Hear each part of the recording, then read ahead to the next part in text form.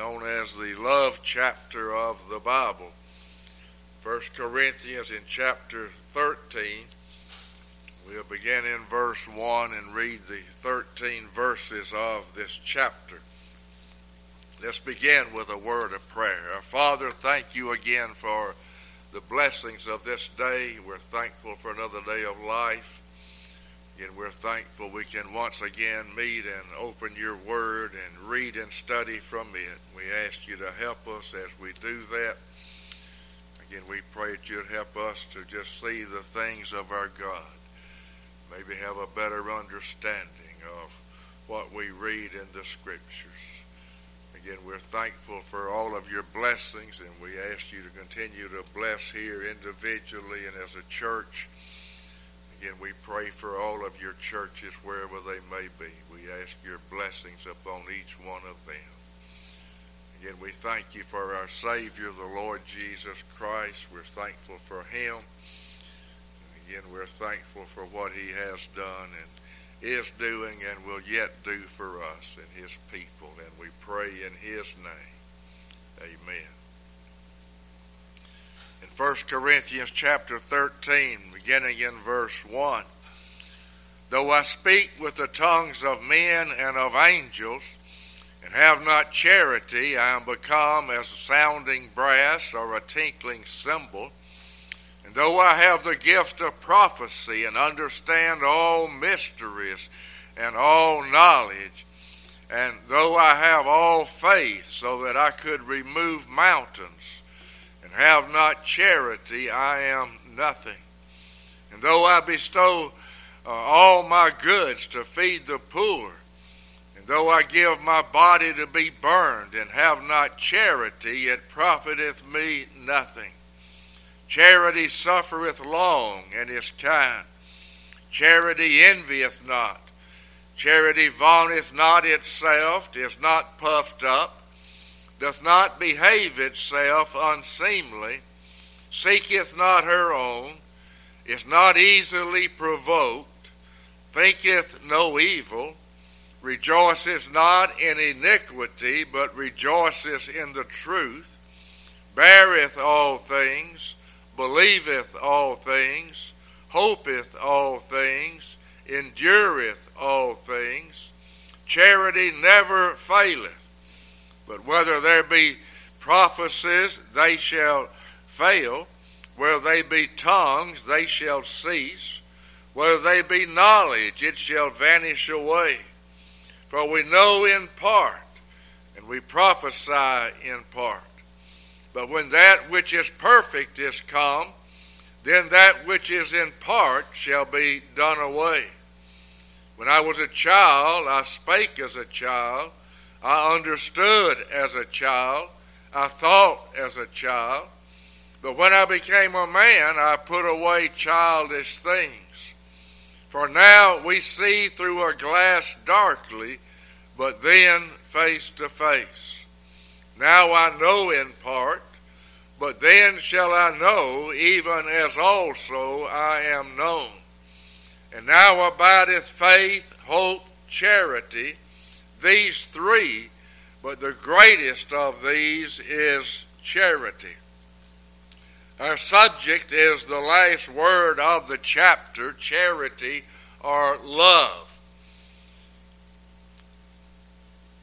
Verse 13 again, and now abideth faith, hope, charity or love, these three, but the greatest of these is charity.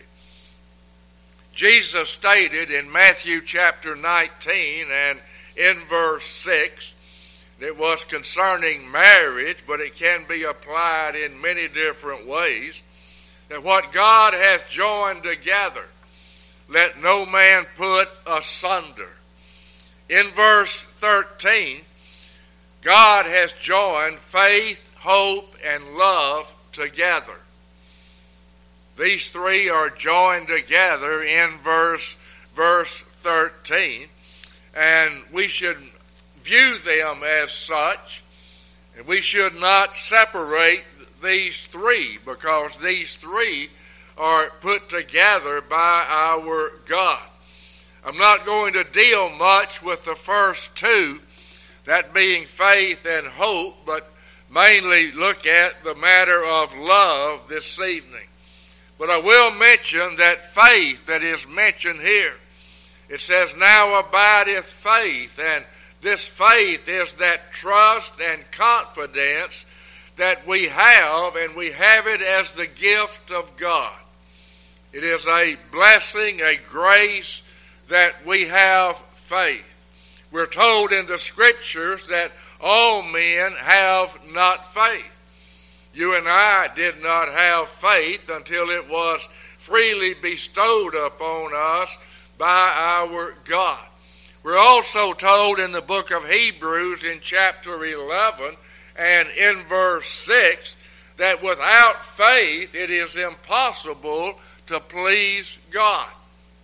So this matter of faith is very important. Next, in verse 13 of our reading, we have hope. And again, hope is joined by God with faith. And I've mentioned many times concerning the matter of hope, it is that earnest expectation that this is something that also is God-given even as faith.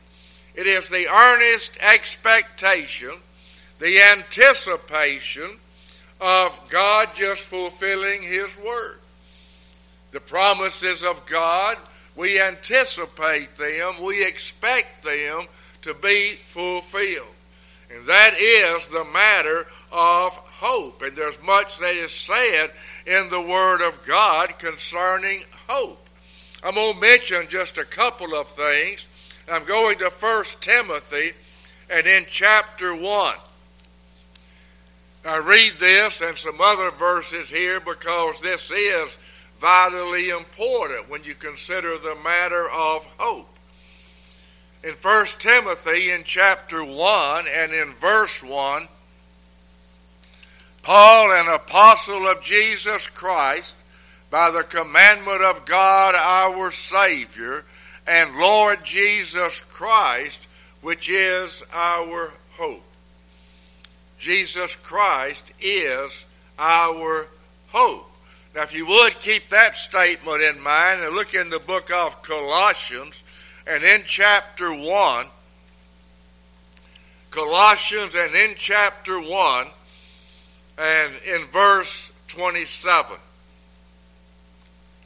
Colossians 1 and in verse 27, to whom God would make known what is the riches of the glory of this mystery among the Gentiles, which is Christ in you, the hope of glory.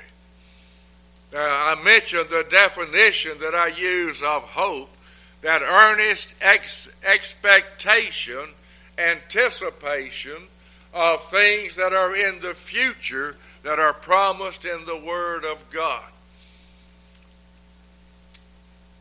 Notice the last words in verse 27 of Colossians 1, Christ in you, the hope of glory. What expectation do you have of glory other than in the Lord Jesus Christ? Christ in you, the hope of glory. Christ being in me and Christ being in you is what causes us to anticipate and expect glory one day with the Lord. It is our expectation.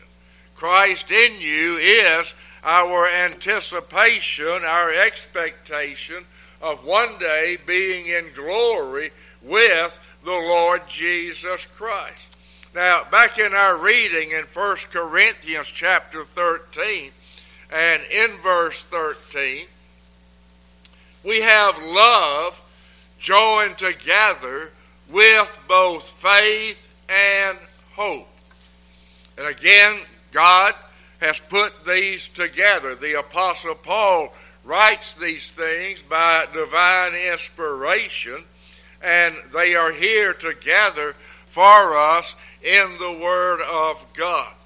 this love, which is joined with both faith and hope, is not the common phileo or brotherly love and affection that even the unsaved does have. The love that is mentioned here is that godly love, agape love, and according to what Paul did write here, and again by inspiration, he wrote that the greatest among these three is love. He wrote that love is greater than faith, is greater than hope. Have you ever just considered that matter?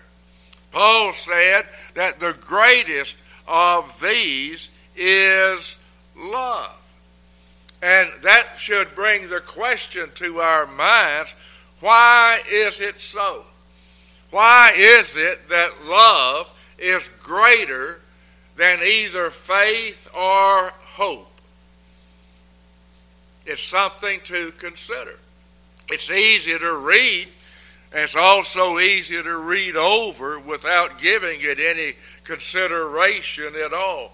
There are several reasons that I believe that this love is greater than either faith or hope. Look with me to the book of 1 John, and in chapter 4. In 1 John and in chapter 4 is a statement that I think would go hand in hand with our reading. In 1 John in chapter 4 and in verse 8, he that loveth not knoweth not God, for God is love. For God is love. We're never told that God is faith. We're never told that God is hope. But we are told that God is love. When you look at our text and it says faith, hope, and love are charity, and it says the greatest of these is love, I think one of the reasons is because that love is an attribute of God. It speaks of the very nature of God. Notice in verse 7 of this same reading in 1 John, where it says, Beloved, let us love one another. Then it says this, for love is of God. Love is of God. As surely as faith is of God, hope is of God, love is of God. This particular type of love we did not have naturally. It is of God. The source of it is God. In Galatians in chapter 5 and in verse 22, considering that this love is of God, Galatians in chapter 5 and beginning in verse 22, we read of the fruit of the Spirit. The fruit of the Spirit. And the fruit of the Spirit has several different parts to it. You'll notice, as I've mentioned several times, the word fruit is in the singular. It's not fruits, plural. It's fruit, but it has several different parts. And in verse 22 of Galatians 5, love is first mentioned as the fruit of the Spirit. We just read that love is of God. Love comes from God. God is the source of this agape type love. And here we read that it is the fruit of the Spirit. Now again, I mentioned that here in verse 22, of all these various parts of the fruit of the Spirit, love is first mentioned. But when you look back in our reading in 1 Corinthians chapter 13 and in verse 13, here love is mentioned last. We have faith, hope, and love. But love is necessary for both faith, and hope. If we did not have this love which is of God, we would neither have faith nor hope. If we did not love God first, if we didn't have this love that is given to us by the Holy Spirit of God. Again, this I think is one of the reasons that love is said to be greater than either faith or hope, is that it is an attribute of God. It speaks of the very person of God, and it comes from God. God is the source of it. But I want to mention another reason that I believe that love is greater, and I'm going back to 1 John again, this time to chapter 3. In 1 John and in chapter 3, and I want to read verse 4. 1 John 3 and in verse 4. Whosoever committeth sin transgresseth also the law, for sin is the transgression of the law. That last statement is very important. It gives us the biblical definition of sin, and we need to never go any further for a definition of sin. Sin is the transgression of the law. Now, keep that in your mind if you would, and go with me to Matthew chapter 22. In Matthew and in chapter 22, here I'm going to read verse 35 through verse 40. Matthew chapter 22, verse 35. Then one of them, which was a lawyer, asked him a question, tempting him, saying, Master, which is the great commandment in the law? Jesus said unto him, Thou shalt love the Lord thy God with all thy heart, with all thy soul, and with all thy mind. This is the first and great commandment. And the second is like unto it. Thou shalt love thy neighbor as thyself. And then verse 40. And again, without what is stated in verse 40, the other verses here lose a little of their meaning. Jesus said, On these two commandments hang all the law and the prophets. The great commandment in the law, Jesus broke it down into two parts. First, thou shalt love the Lord thy God with all thy heart, with all thy soul, and with all thy mind. The second is thou shalt love thy neighbor as thyself. Obedience and faithfulness in keeping God's law depends solely upon love. Have you ever considered that? I think this is one of the reasons that love is even greater than faith or hope.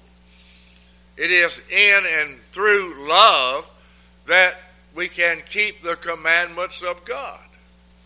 Jesus said the first, and that it would be the first table of the Ten Commandments, refers to our relationship with God. Jesus said, if you want to obey that first section of the law, love the Lord thy God with all thy heart, with all thy mind, with all thy soul. Then you have the second table, and it deals with our relationships with one another. Thou shalt love thy neighbor as thyself. If you love God perfectly, you will perfectly keep the first table of the law. If you love your neighbor as yourself, you will keep the second table of the law. Sin is the transgression of the law. How do you avoid it? Well, Jesus told us right there. Now look in Romans chapter 13. In Romans and in chapter 13, and here I'm going to read verse 10. Romans chapter 13 and in verse 10, here the scripture says, love worketh no ill to his neighbor, therefore love is the fulfilling of the law. That is never said about faith. It's never said about hope. We're never told that faith is the fulfilling of the law. We're never told that hope is the fulfilling of the law.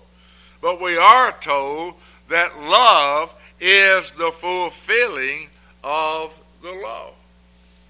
I think that's one of the reasons that Paul said love is greater than either faith or hope. Love is fulfilling of the law. Now, a question concerning this love, and it's a simple question, but the answer is not always that easy to simple questions. Really, two questions. Do you love God? Do you love God? And if you do, why? Why do you love God? What is the primary reason that you love God? I think there's many different reasons, but I'm going to mention this and use Paul's words in Ephesians 5 and in verse 25. There Paul said, husbands, love your wife. Well, I could ask all husbands, why do you love your wife? I could ask all wives, why do you love your husband?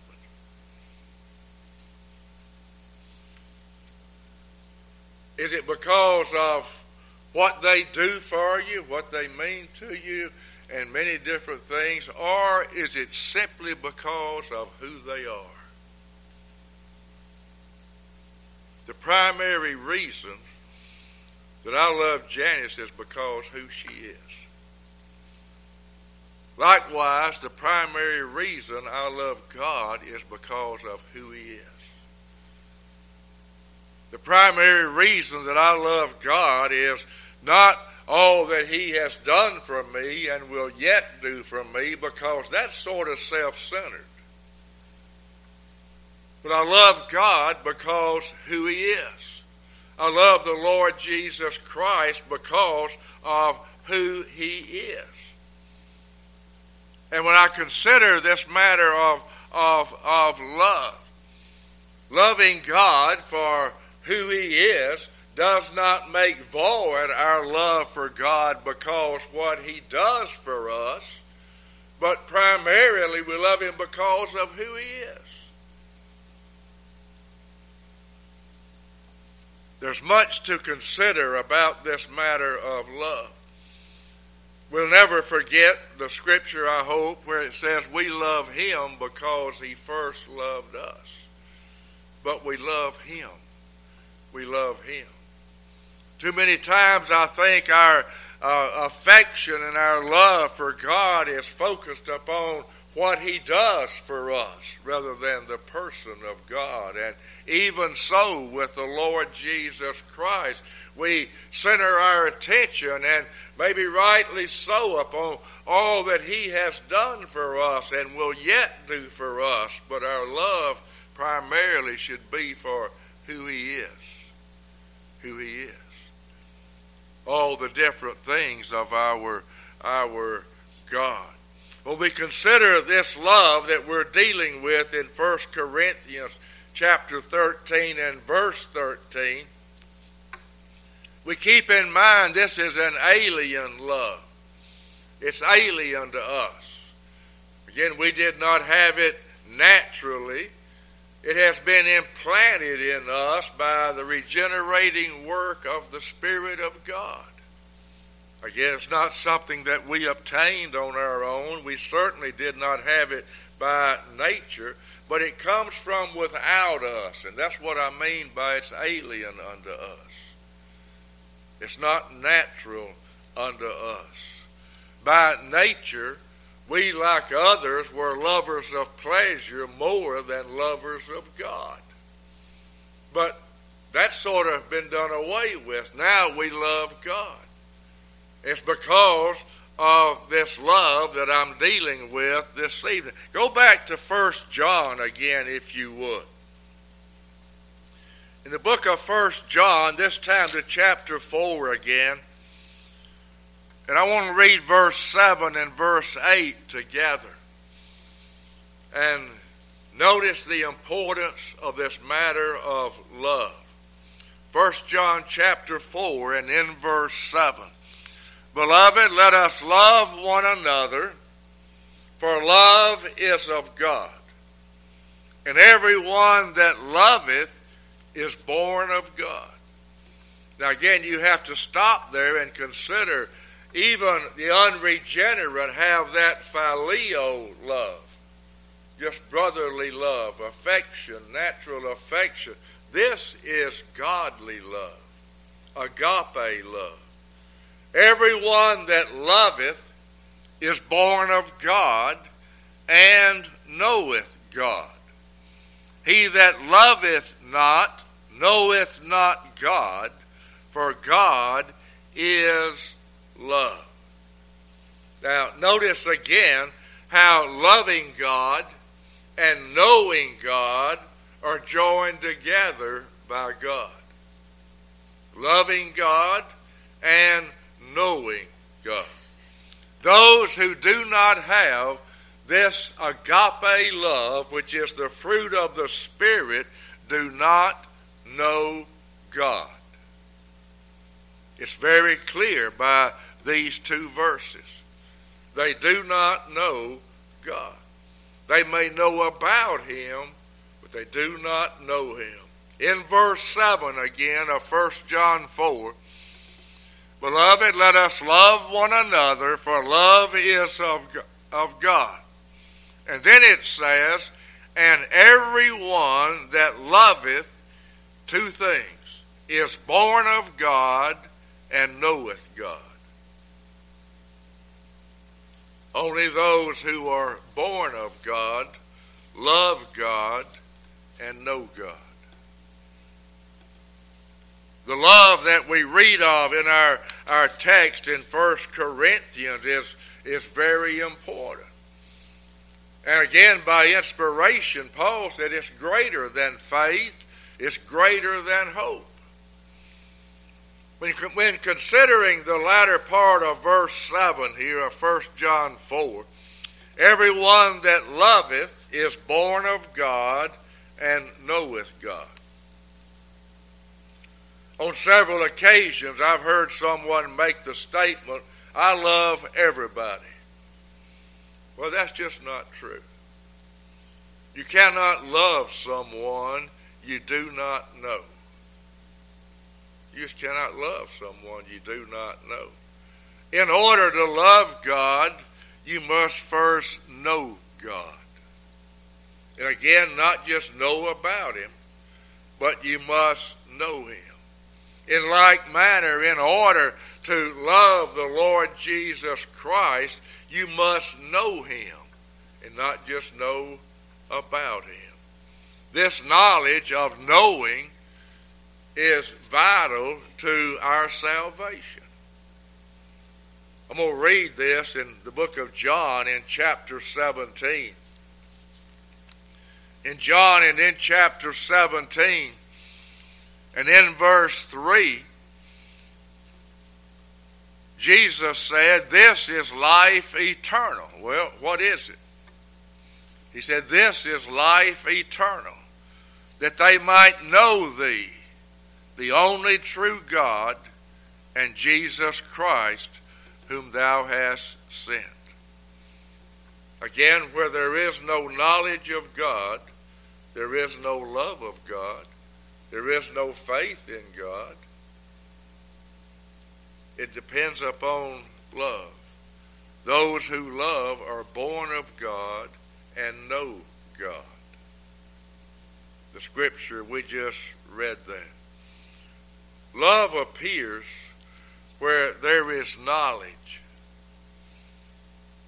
Where there is knowledge. Without knowledge, there is no love. Love appears where there is knowledge, and it's always accompanied by both faith and hope. As we have in our text, faith, hope, and charity or love, they simply go together. Now, before I close, I'm going to mention this. This love that's mentioned in our text in 1 Corinthians 13 and in verse 13, it manifests itself in several different ways. One way it will manifest itself in those who truly have this love is that the glory of God will always be the chief goal of our lives. That will be our goal, is to bring glory and honor unto God. We'll be very careful that we will not offend the one that we love. We will have a love for the worship of God. We'll have a reverence for God. We'll have a love for the church of God, the habitation of God through the Spirit. We'll have a love for the Word of God, and we'll have a love for the people of God. But it all depends upon this love in our text, which is greater than either faith or hope. Now, phileo love is not greater than faith or hope, but this God-given love certainly is. The love of God that we have for God is not now perfect.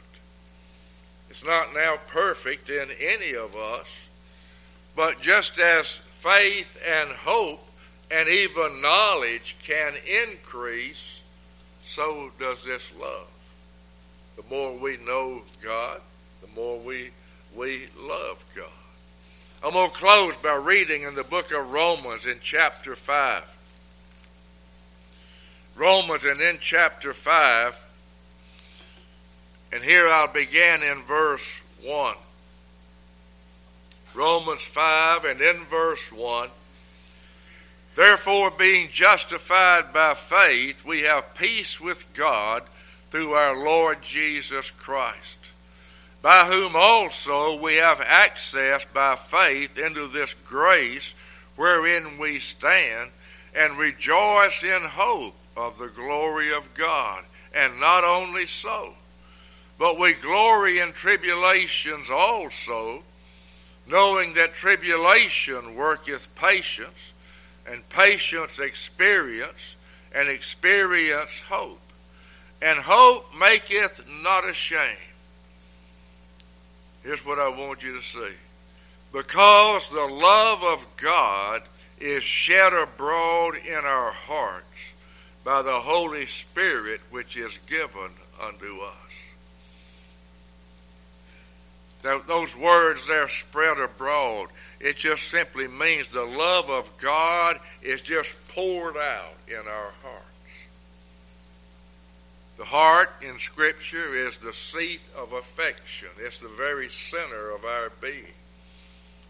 This love is not shed abroad in our minds or in our intellect, but in our hearts. And it is a true love that's given unto us. I'm going to stop here. Let's stand for a word of prayer. Now, Father, we thank you again for this time to read and study your word. We're thankful for what your word tells us about this matter of love, and it tells us so much. Help us to pay attention to it and consider it. Again, we're thankful that you have given us of your Spirit, and thereby have given us the fruit of the Spirit. We realize without the working of your Spirit, we would be void and without this matter of love. Again, we thank you that you enable us, even cause us to love you.